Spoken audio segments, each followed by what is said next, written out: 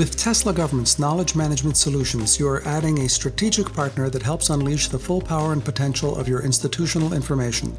Let us unpack your data and put your knowledge to work. Learn more at teslagov.com. LC38brand.com, the civil affairs lifestyle brand. A little bit of something for everybody. T-shirts, polos, shorts, hats, flags, posters for your walls, and stickers for everything else. Items for citizen soldiers of USA KPOC and warrior diplomats at Fort Bragg alike. LC38brand.com. It's cool to like your job.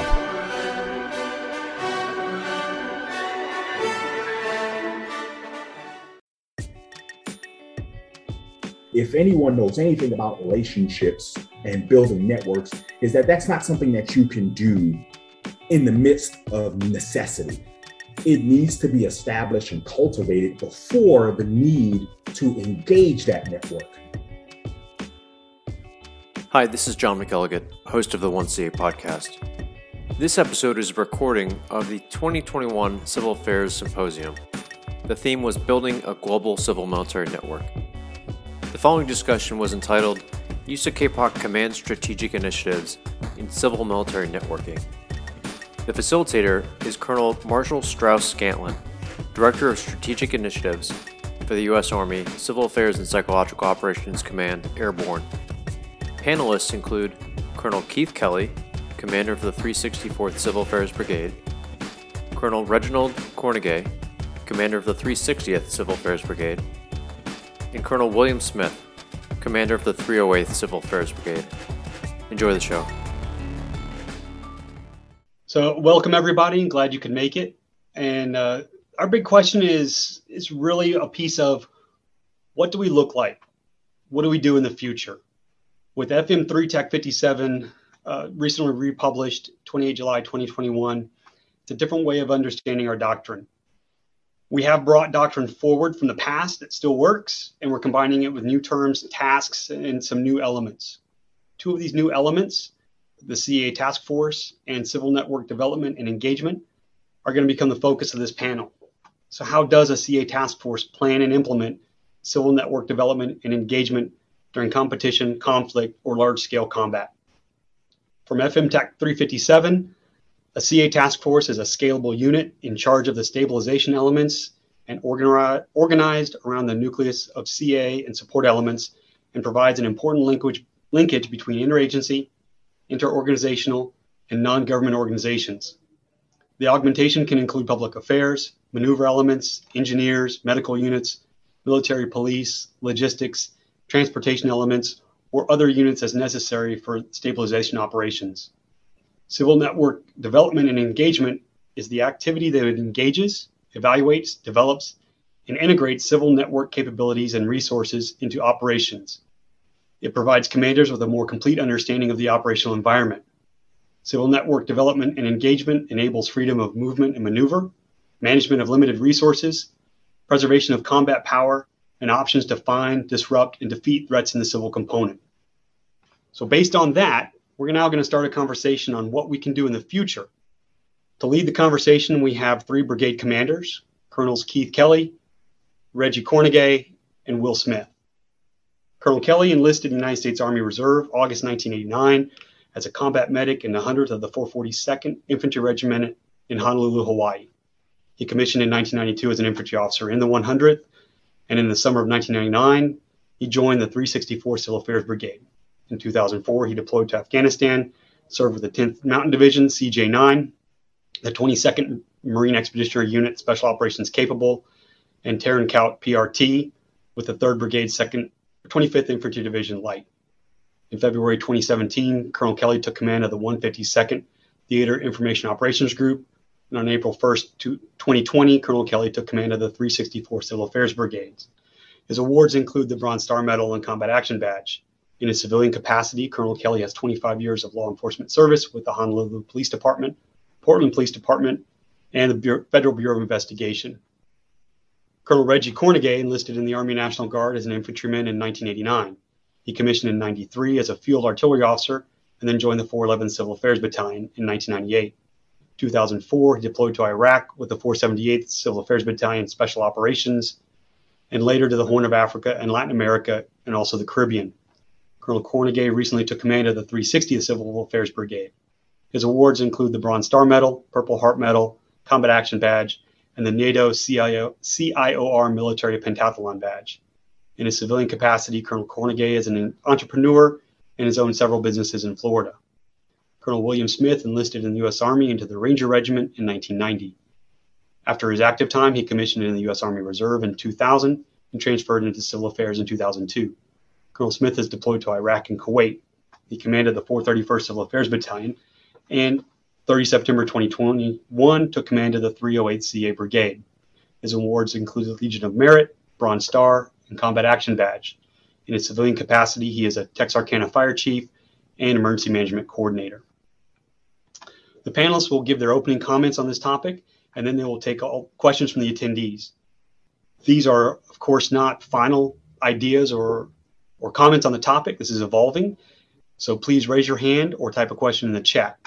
Colonel Kelly, will you begin? Yeah, thank you. I really, first and foremost, thank you for allowing me and inviting me to participate. I'm both honored and humbled to be a part of this organization and participate today. First and foremost, from my perspective, the majority of my career has been focused in the Pacific AOR. So a lot of what I'm going to speak to is sort of from that perspective. And when I first looked at the FM, one of the things that struck me was the foreword that was published within the FM by Major General Roberson. And the 2 points were that really stuck out, and it kind of drive home the importance of these two topics are the quote of trends in the future operational environment point to operations among populations in a complex multi-domain and extended battlefield. And then secondly, that CA soldiers shape the operational environment. And when I read that, it really drove home a series of comments and statements that I've heard over the years, going back to when I was a TIAD commander, when Major General Ammerman was so kind to select me for that position, and it was the realization of how we in the civil affairs community kind of possess the multitude of influence capabilities that the Army has. And what really strikes me about this civil network development and engagement is it's now putting together a framework in which to give us entry points into that, the human domain, which in my estimation is one of when we talk multi-domain operations, we don't necessarily recognize the human domain as its own domain, or even the cognitive domain as its own domain. And I think that's something that we need to you consider when our forces get good at something like this civil network development and engagement, along with integrating our civil knowledge integration. This sort of takes us to a whole new level of being a force in which during the competition phase, through crisis, through conflict, and the return to competition, that really does that piece that was mentioned in the foreword, which is shaping the operational environment. And a couple of concerns that I have with this as I read through it, and this is just from my perspective, is I think we have room to make this work and grow. But my first concern is, are we going to make network development a specific staff function or a specific team function, such as rely on a CLT or our Intel folks to manage the network development and engagement? And with the rapid evolvement of human networks and the changing human networks, I see we're going to need a continuous engagement to ensure that the information that we develop in this realm, it remains relevant and remains useful. And then, how do we as KPOC envision the retention and sharing of this information and any of the products that we develop, especially during the competition phase as we help to shape that environment. Just a quick note on the Civil Affairs Task Force. Again, being a Pacific-focused entity and having had a lot of experience and opportunities to work with U.S. Indo-PACOM, I can tell you the folks have been leaning so far forward in ensuring that the Civil Affairs Task Force concept is implemented in all the updates to O-plans moving forward to the point where they've actually reached down to the 351 and elements of 351 to help develop this, ensure the information is included into those O-plans and that it's done accordingly to what our capabilities can actually deliver for the GCC and the ASCC. So very critical piece that I think is going to become an important factor for brigade commanders moving forward as these get implemented into O-plans. When that comes to execution, we're going to need to be really proficient in these tasks. So that's about all I have for opening comments. I'll turn it back over to you, Colonel Scanlon. Thanks, Keith. Colonel Cornegay? First, really appreciate everyone participating in this and also giving me the opportunity again, same as Keith mentioned, given an opportunity to talk about this, particularly change in doctrine. This is something that we've always talked about in the civil affairs community. When we look at the different changes that are now being applied here in the new FM 3-57, these are some things that we grumbled and fussed about during our deployments to Iraq and Afghanistan, and even in certain other areas, potentially within other geographical combatant areas. And now we're seeing it start to come to a more defined pathway in what we thought civil affairs needed to go to, and what we also thought the engagement with the civilian population in times of conflict and crisis was supposed to look like.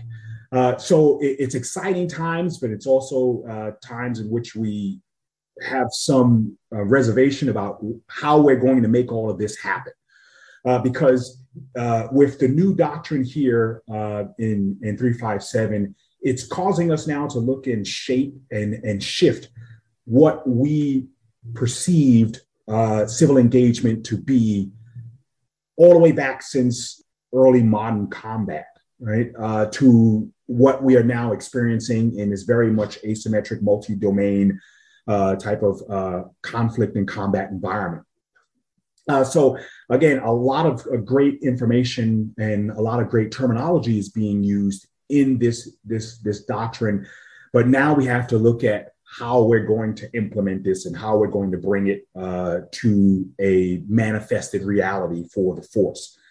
So a couple of things that I looked at in the doctrine that kind of brought some of what I just mentioned to the forefront. And as the one thing, it was situational awareness versus situational understanding. And I think anyone who's gone to Iraq and Afghanistan as a civil affairs operator, we knew that there was always an issue with truly getting situational understanding. We use situational awareness as recognizing that something is there, right? To give a simple analogy, we can be aware that a bull is in a China shop and tearing up China. And that's okay. We understand the bull's in there and we see the glass on the floor. So it's present and we can recognize and identify that. But we never really had situational understanding when we looked at how situations and civil dynamics was taking place in areas like Afghanistan and Iraq and different regions and tribal areas. We really didn't understand essentially why the bull was in the China shop, why it was hitting certain pieces of China and leaving other pieces of China alone, and then how we can persuade this bull in some form or fashion, whether it be kinetically or non-kinetically, to get out of the shop. And that's situational understanding, right? We have to figure out now with this new doctrine, how do we get the force to understand that there needs to be situational understanding when dealing with the civil dynamic, rather than just being aware that it exists. And to bring it a little bit more home, we looked at governance, total governance, in the areas in which we engaged in large-scale operations over the last 2 decades. We understood that these were Islamic governance areas within inside of the world, and that these governments and forms of government were uniquely different than ours. That's situational awareness. Did we really have understanding of that element of the civil dynamic to a point where we could actually engage in it and do things like we're mentioning now in the doctrine of transitional military authority, having transitional governance develop within our presence on the ground? Or did we find ourselves, and most of us can agree, we found ourselves kind of floundering around trying to figure out what Islamic governance meant to the population that we were now engaged with while we're in the middle of combat operations. So we're hoping that now, with this doctrine being more definitive in its language, that we'll start to really explore how civil affairs and how CMO collectively needs to address the population and its governance prior to us arriving, and how these things may have shifted and changed upon our arrival. And this is going to require, when we talk about CNDE, when we're talking about building civil networks, we now have to look at how do we get the civil networks in place that are before the need for, or before we engage in areas of crisis and armed conflict, as what we've seen in the last 2 decades, and how that relationship and that network can be enduring through that process. And that's one of the key points here, is the civil network that we develop is going to need to be enduring through all of the different elements and phases of conflict and throughout the competition continuum. And that's, I think that the doctrine is really starting to speak to this as far as in theory, but practice is where we're going to have to really delve into what we've been doing in our normal construct and how that needs to change. The doctrine talks about the best way to conduct civil network development is in person. And we know that the majority of civil affairs forces lie within the reserves. And under USARC, there is its own challenges of how do you get civil affairs personnel, how do you get civil affairs teams and operators into theaters during this competitive phase enough to truly develop a civil network. Because what we've done previously, we've gone in and we've tried to establish things in the midst of crisis and armed conflict. And if anyone knows anything about relationships and building networks, is that that's not something that you can do in the midst of necessity. It needs to be established and cultivated before the need to engage that network. Right? It's like sort of trying to build a computer network after you realize now that you need information to be flowing currently, right? We need to build that network and decide what that network needs to be before the information flow really becomes extremely vital and important to us. So I think that where we're going with this, like I said, the language is there, and that's great. We need to start off with the language. The real challenge is going to be the implementation of this. How do we get our soldiers in place to truly build these realistic reality networks that are going to be necessary for us to engage the civil component throughout the continuum, and it be enduring for the force, so that we can meet our military objectives. We can also support transitional governance within a population that is not American, right? And be able to gain and develop and establish that trust, so that when we are brought into the situation where we're having to enter into the battle space, that we're not introducing ourselves to the civil component at that point. We're just now engaging with what we've already established. And I think where this is going to need to start is how we train our forces, and not just civil affairs forces, but also the maneuver element. Because previously, when we looked at training, when we looked at collective training, organizational training, we saw the focus being on the maneuver element. And with the new CA task force, we're saying that at times in this conflict, the maneuver element is not going to be the focal point. It's not going to be kinetic operations. It's going to be this non-kinetic engagement for which we are trying to establish transitional governance to a manner in which the population is supportive of it, and it could lead into a permanent stability for which we can transition our forces out of theater. This needs to take place in our training products and our training paradigm, so that when we go to CTE rotations, there needs to be an element or a focus where we employ the CA task force into this, and it is not just an afterthought in this training model. Because what we've learned already from Iraq and Afghanistan is that we may win the kinetic fight, but that is not the end of conflict, right? When the bullets stop firing, that is not victory, so to speak. It may just be a momentary pause between hostilities and the nature of the conflict, or it could be a transition and a transformation of conflict.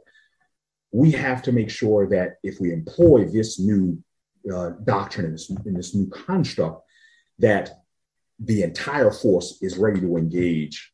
And this is going to have to start in training. It's going to have to start training. Now, I'm going to stop there because I said I can go all day. This is a lot of great information that's inside of this new version of the FM, and I'm excited about it. And I definitely want to hear what the rest of the CA market has to say for it. So I'll pause there for you. I appreciate it, Marshall. Thanks. Thanks, Reggie. Colonel Smith. Hey, again, I'm very excited to be here. Thank you for inviting me. Strauss, thank you for letting me follow those two. That's going to be a hard act to follow behind Keith and Reggie there. I think I'm very excited to see the doctrine that's come out, because what I'd like to talk about is I just came back from 16-month deployment with ARCENT. And when I arrived there, we were falling in on a civil affairs support detachment, non-doctrinal. We had 2-man CLTs and kind of how they were doing business. It just wasn't doctrinal. And it was hard to convince people what we're doing and why we were doing it, why we're there. So, and then COVID hit. And we sat there, and that was a hard time. Hard to really show the value for civil affairs during that, because we couldn't meet with anybody, couldn't go out and do everything that we were just talking about. Earlier this year, we reorganized. We went and we got into the current doctrine, and reorganized as a theater CMOC. And our CLTs and where we're going. Wrote a new term of reference for ARCENT, and wrote an SOP. We did some exercises with the first TSC and ARCENT and the ARCENT forward element there, and kind of showed what we could do, the CMOC, and it was going well. And then Afghanistan happened. It was kind of a weird situation there with the way that happened. So I was also filling in. I was the theater CMOC chief. I was also filling in as the Deputy Chief of Staff forward for ARCENT. And that kind of tied me down and hindered getting out and doing what I really needed to do. But I was able to work with the elements in Kuwait. And we set up in Buehring, and two totally different experiences between Qatar and Kuwait. In Kuwait at Buehring, they took a task force, the Task Force Spartan, and they put their 1-star in charge of it. The engineers were actually leading that. And then the CMOC supported there at Buehring. And we had MP support. We had all the support MOSs there. It actually went very well in Kuwait. Ran 5,000 refugees through there for Operation Allies Refuge in 14 days. The humanitarian assistance that happened, it was just fantastic to see that work. And of course, there was some hiccups. There was a lot of interagency. They brought over customs and border protection, and we got those in there and worked through this. In contrast to what was going on in Qatar and down at AUAB. So initially, I went down there and we met with IOM. It was very difficult to get State Department and some of the interagency there. I think the main thing that was lacking was that task force and that C2 down there at Qatar and AUAB. So you saw in the headlines and what was going on. It was difficult, and it's still difficult over there with the way that was run. It was very disorganized. Having that CA task force that we're looking at is crucial. I do think, though, that it needs to be at the KCOM level. I think having that 1 star for the credibility to interact, at least from my experience at RCENT, that's where it needs to be at. So I was standing there with Lieutenant General Farrell and initially on this, and he said he did not want the Theater CMOC disengaging from what we were doing in other parts of the theater. He wanted a JIATF. Unfortunately, we never got to the JIATF. He rotated out shortly thereafter during the middle of Afghanistan, and Lieutenant General Clark came on.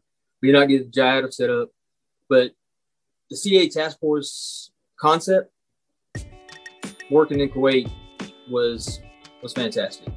And I think, though, without it being a 1 star level with a KCOM running that, it's going to be difficult to do that at any other level. Everywhere you look, there's a barrage of emails and information telling you what everybody has done, is doing, or plans to do, all in excruciating detail. But access is only half the battle. You also need information presented in a usable form. But that takes work, and the more information you have, the more work it takes. Tesla Government takes on these issues so that your office or agency can fully exploit the data you already have. Our knowledge management experts organize and curate your internal data. Our open source research augments your knowledge base with strategic insights from our globally experienced team. And our data visualization turns complex data into compelling visuals, while our community building makes sure everyone benefits by leveraging collective knowledge. With Tesla Government's knowledge management solutions, you are adding a strategic partner that helps unleash the full power and potential of your institutional information. Let us unpack your data and put your knowledge to work. Learn more at teslagov.com. LC38brand.com, the civil affairs lifestyle brand. Something for everyone. The world traveler, the civil engager, the warrior diplomat. We got t-shirts, polos, shorts, hats, flags and posters for your walls, and stickers for everything else. Celebrating the heritage of civil affairs, from the civil reconnaissance of Lewis and Clark through the monuments men of World War II and companies of Vietnam. Repping the present teams of the global war on terror, with items for citizen soldiers of use of KPOC and warrior diplomats at Fort Bragg alike. Collections include suits and shoots for fans of jumping out of airplanes and looking good, Pineland to remember your trip to the People's Republic, and Lewis and Clark to honor the 2 party animals who popularized huge DTS vouchers. You want Pipox? We got Pipox. New items all the time. Custom flags, stickers, and shirts? Send us an email. Follow us on Facebook or Instagram at LC38brand, or contact us at info@lc38brand.com. LC38brand.com. It's cool to like your job.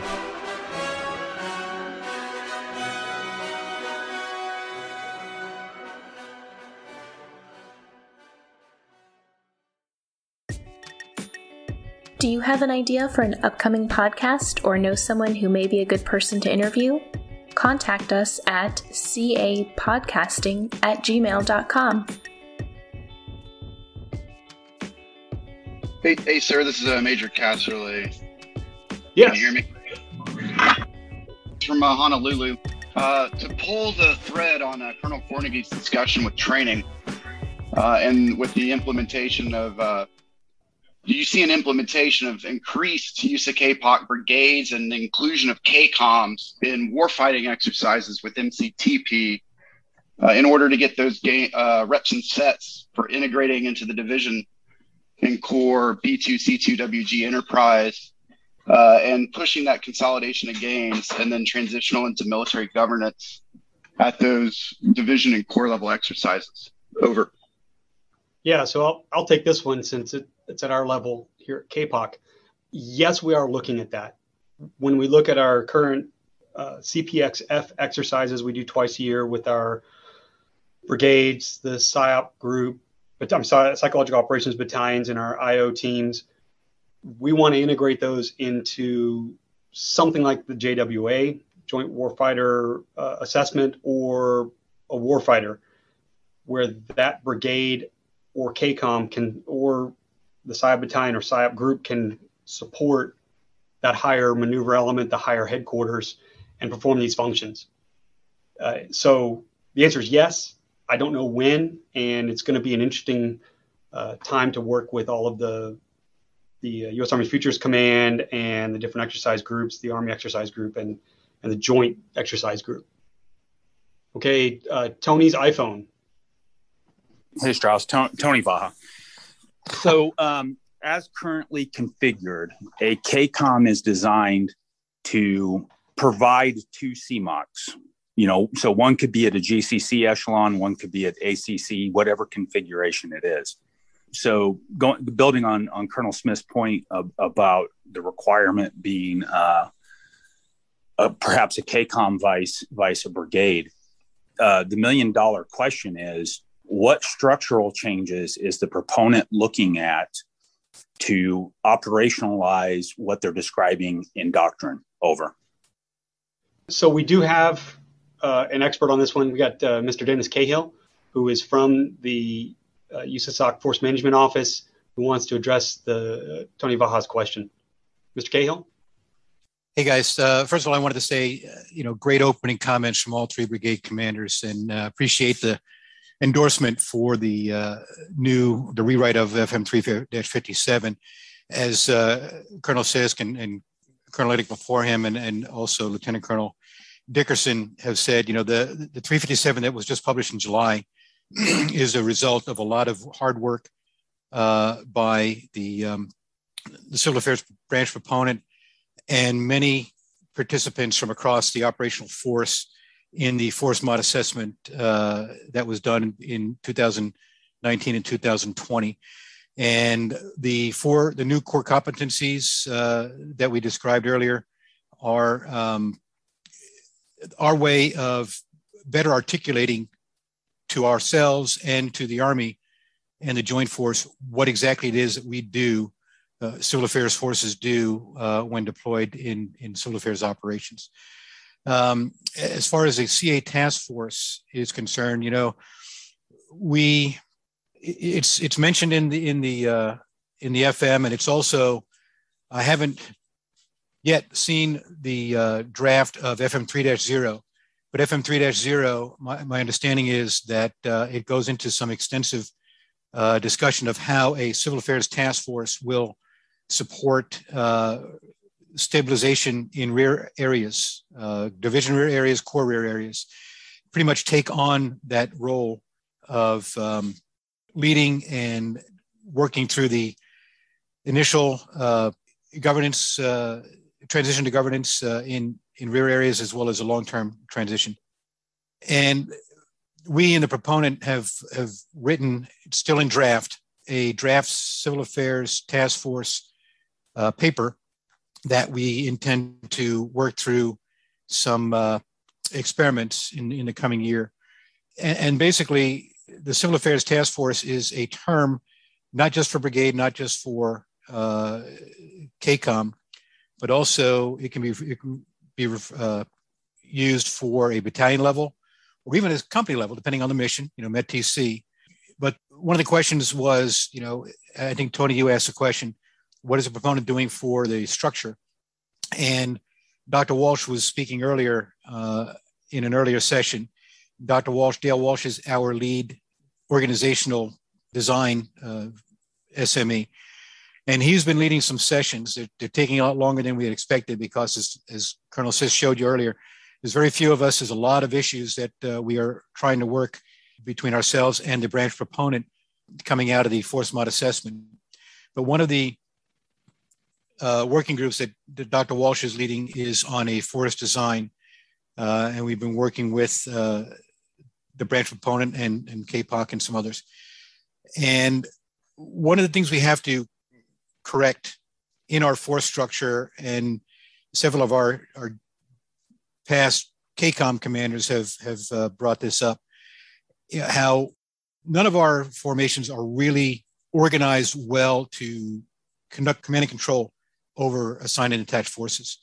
And so that's one thing we've got to look at, putting the capabilities in our headquarters to better provide that task force headquarters structure to command and control all the capabilities that were mentioned, I think by Colonel Scantlin earlier, that could come under a civil affairs task force structure.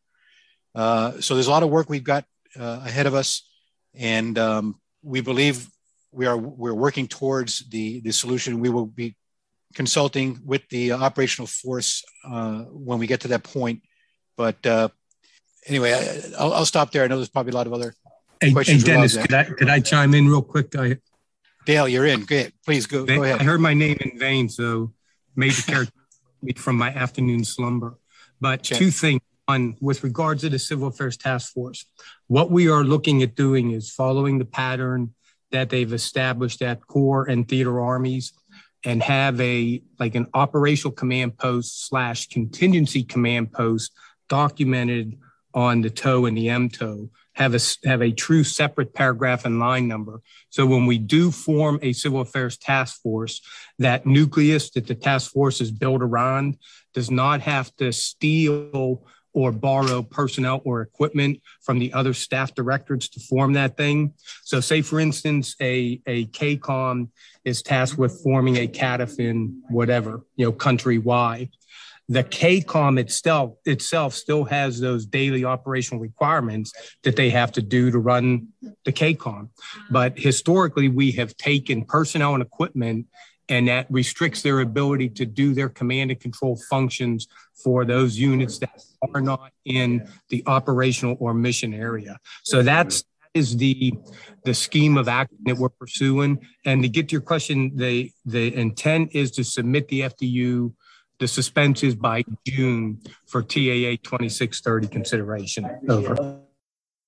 So I'm going to call on Carolyn Pogge. I think she's got a question. Hey, Strauss, thank you. Actually, it follows up, and Dennis, you may be the person to jump back into this one, or any of the brigade commanders. But I'm just curious. So many of you that know me know I'm currently deployed to Germany to use USARAF G39, where they've consolidated CA, IO, SEMA, and Space STOW events all in the same, all the equities together.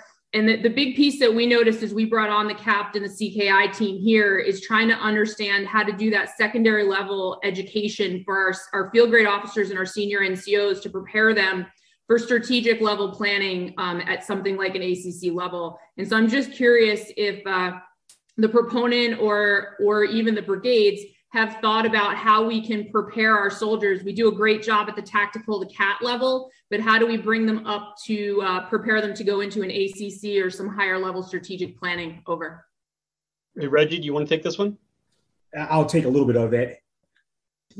That's a great question. And I think that we already start to do some of that. Obviously, we're sending CAPs to the ASCCs, and even to do work in the CENTCOM so that we can build that connective tissue in the strategic planning process. The key point here is that they have to be utilized to the best of their abilities, and also to what their capabilities are. And this is where this training and education needs to come about. And you can probably echo this as well throughout your experiences, is that depending on the leadership at the time, who's in command, and the staff, both at the ASCCs or at the GCC level, determines what type of utilization takes place when we have our teams there. Those who have employed the teams have seen great benefit, and they return with requests to have those FTNs refilled and even expanded. And then there are those circumstances under certain command teams where there is struggles and challenges taking place with those teams. at the strategic level, and they get underutilized or misutilized, and they don't get the benefit on both sides, both on the CA soldiers who are there not only just to perform real world tasks, but also to develop their capabilities and their competencies, but also for the ASCCs and the GCC to understand, and their staff to understand how they can leverage those CA planners and those liaison teams to better engage in what we're going to see here now, and that is the civil network development. We're going to have to get out in the field much more in order to establish the CND and the CNDE, and that's going to really bring out the question of resourcing. How do we get our soldiers and operators into theater, into the command structures that before conflict, before we're dealing with crisis, to really start to build those networks. And we know that there's funding issues involved in that. There's just the normal challenges dealing with Compo 3, but we're going to have to figure out how that's going to take place in order for us to really benefit from these changes that are in EFF. And I hope that answers at least some of your questions related to that. Caroline, Dennis Cahill here. You probably noticed earlier in the early session that Colonel Sisk and I are in the same office, so he had to work on another task, but I brought him over here to go ahead and respond to your question. So Colonel Sisk. Okay, so again, there's a couple initiatives that are out there. A few we spoke about earlier today in terms of, one, the recoding of TWI positions, right? So they're reconfiguring how TWI is being done. Before they were very narrowly focused. Now it's going to broaden it out and get after more of the experiences and skills that our folks need within the environment. So that's one piece. Coding positions to be for education, right? So that opens it up to the resources when that becomes applicable. So that's another avenue within the CASTLE program. That's going to be cradle to grave. It's not going to be like before where, hey, whatever time you spend at 3rd Battalion going through the course, it's not one course is going to set you up for the rest of your life, right? There's going to be training and certifications beyond that piece. We're exploring those through various universities. Matter of fact, myself and Dr. Walsh will be heading over to William & Mary later this week to kind of just flesh some of that stuff out and see if that's a possible venue.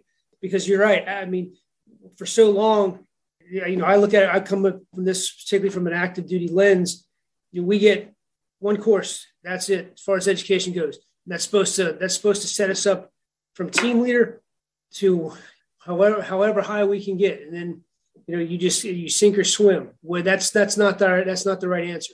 It's not the right answer for the active component. It's not the right answer for the reserve component. You can't say, well, the reserves bring skill sets from the civilian, therefore that's not enough either. Okay, there has to be a medium in there that we're getting on the active side, we're getting the skills that we require to be successful in the higher levels, higher echelons, both to interact and plan and advise commanders at that level, and the reserves the same thing. And how we go about that is going to be very, very important as we move forward, which is why we're looking at, like I said, so many avenues of potential success in that. Over. Hey, Dennis, this is Colonel Cornegay, Dennis Reggie. What a key point, Dennis, that you're bringing up is that level of education, the advanced education that's necessary for our soldiers and operators to do what we're going to be asking them to do here under this new FM.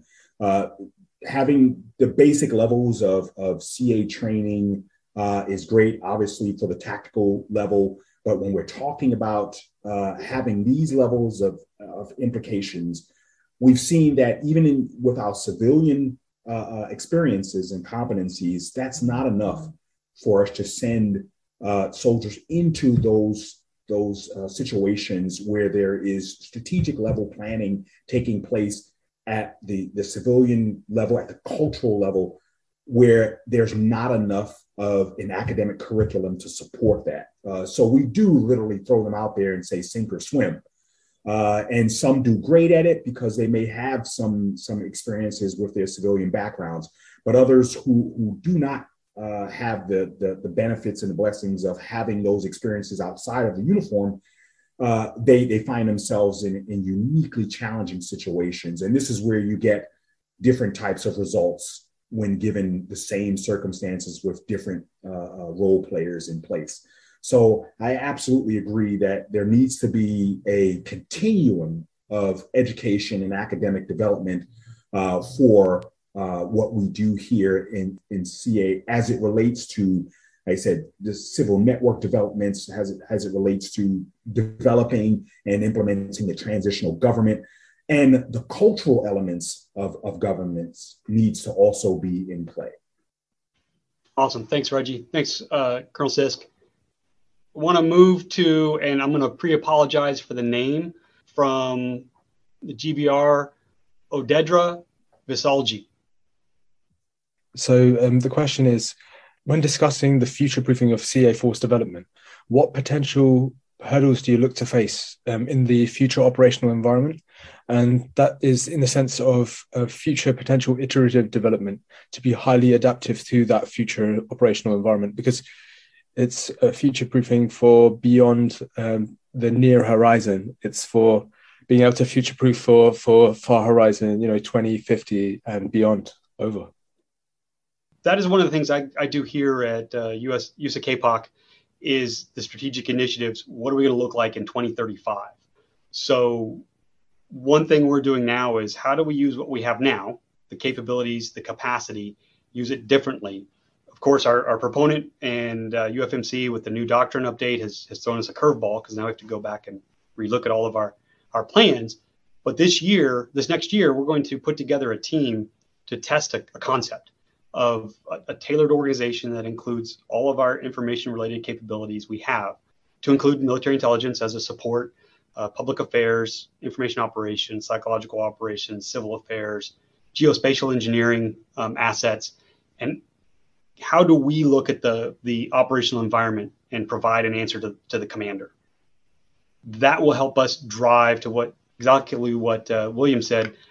We've got to give feedback to our proponent, to the big brains in our organization who can spend the time to look at what do we have to do, how do we do it, and who is going to do it. And with the way we're tailoring our support elements, our packages, that gives us that flexibility that if a similar problem comes up in 3 years, we have an answer that worked, but we may need to change it. And that goes back to that CA task force. There's not really a structure defined. It can be tailored for what we need to do. We just have to be able to manage it, to run it, and to exploit all of the capacity and capability it brings with it. So I'm going to go and do a quick wrap up. Basically, we have talked about the Civil Affairs Task Force, Civil Network Engagement and Development, the new FM3 Tech 57. We've talked about exercises. And I think there's a general consensus that no matter how we implement or execute the new doctrine, these two new topics, we got to practice. We need to go out to the appropriate level of echelon of exercise, whether that's CTC, Warfighter, CPXF, JWA, or one of the combatant command exercises, but we've got to practice, and it's got to be meaningful and provide value to that supported commander.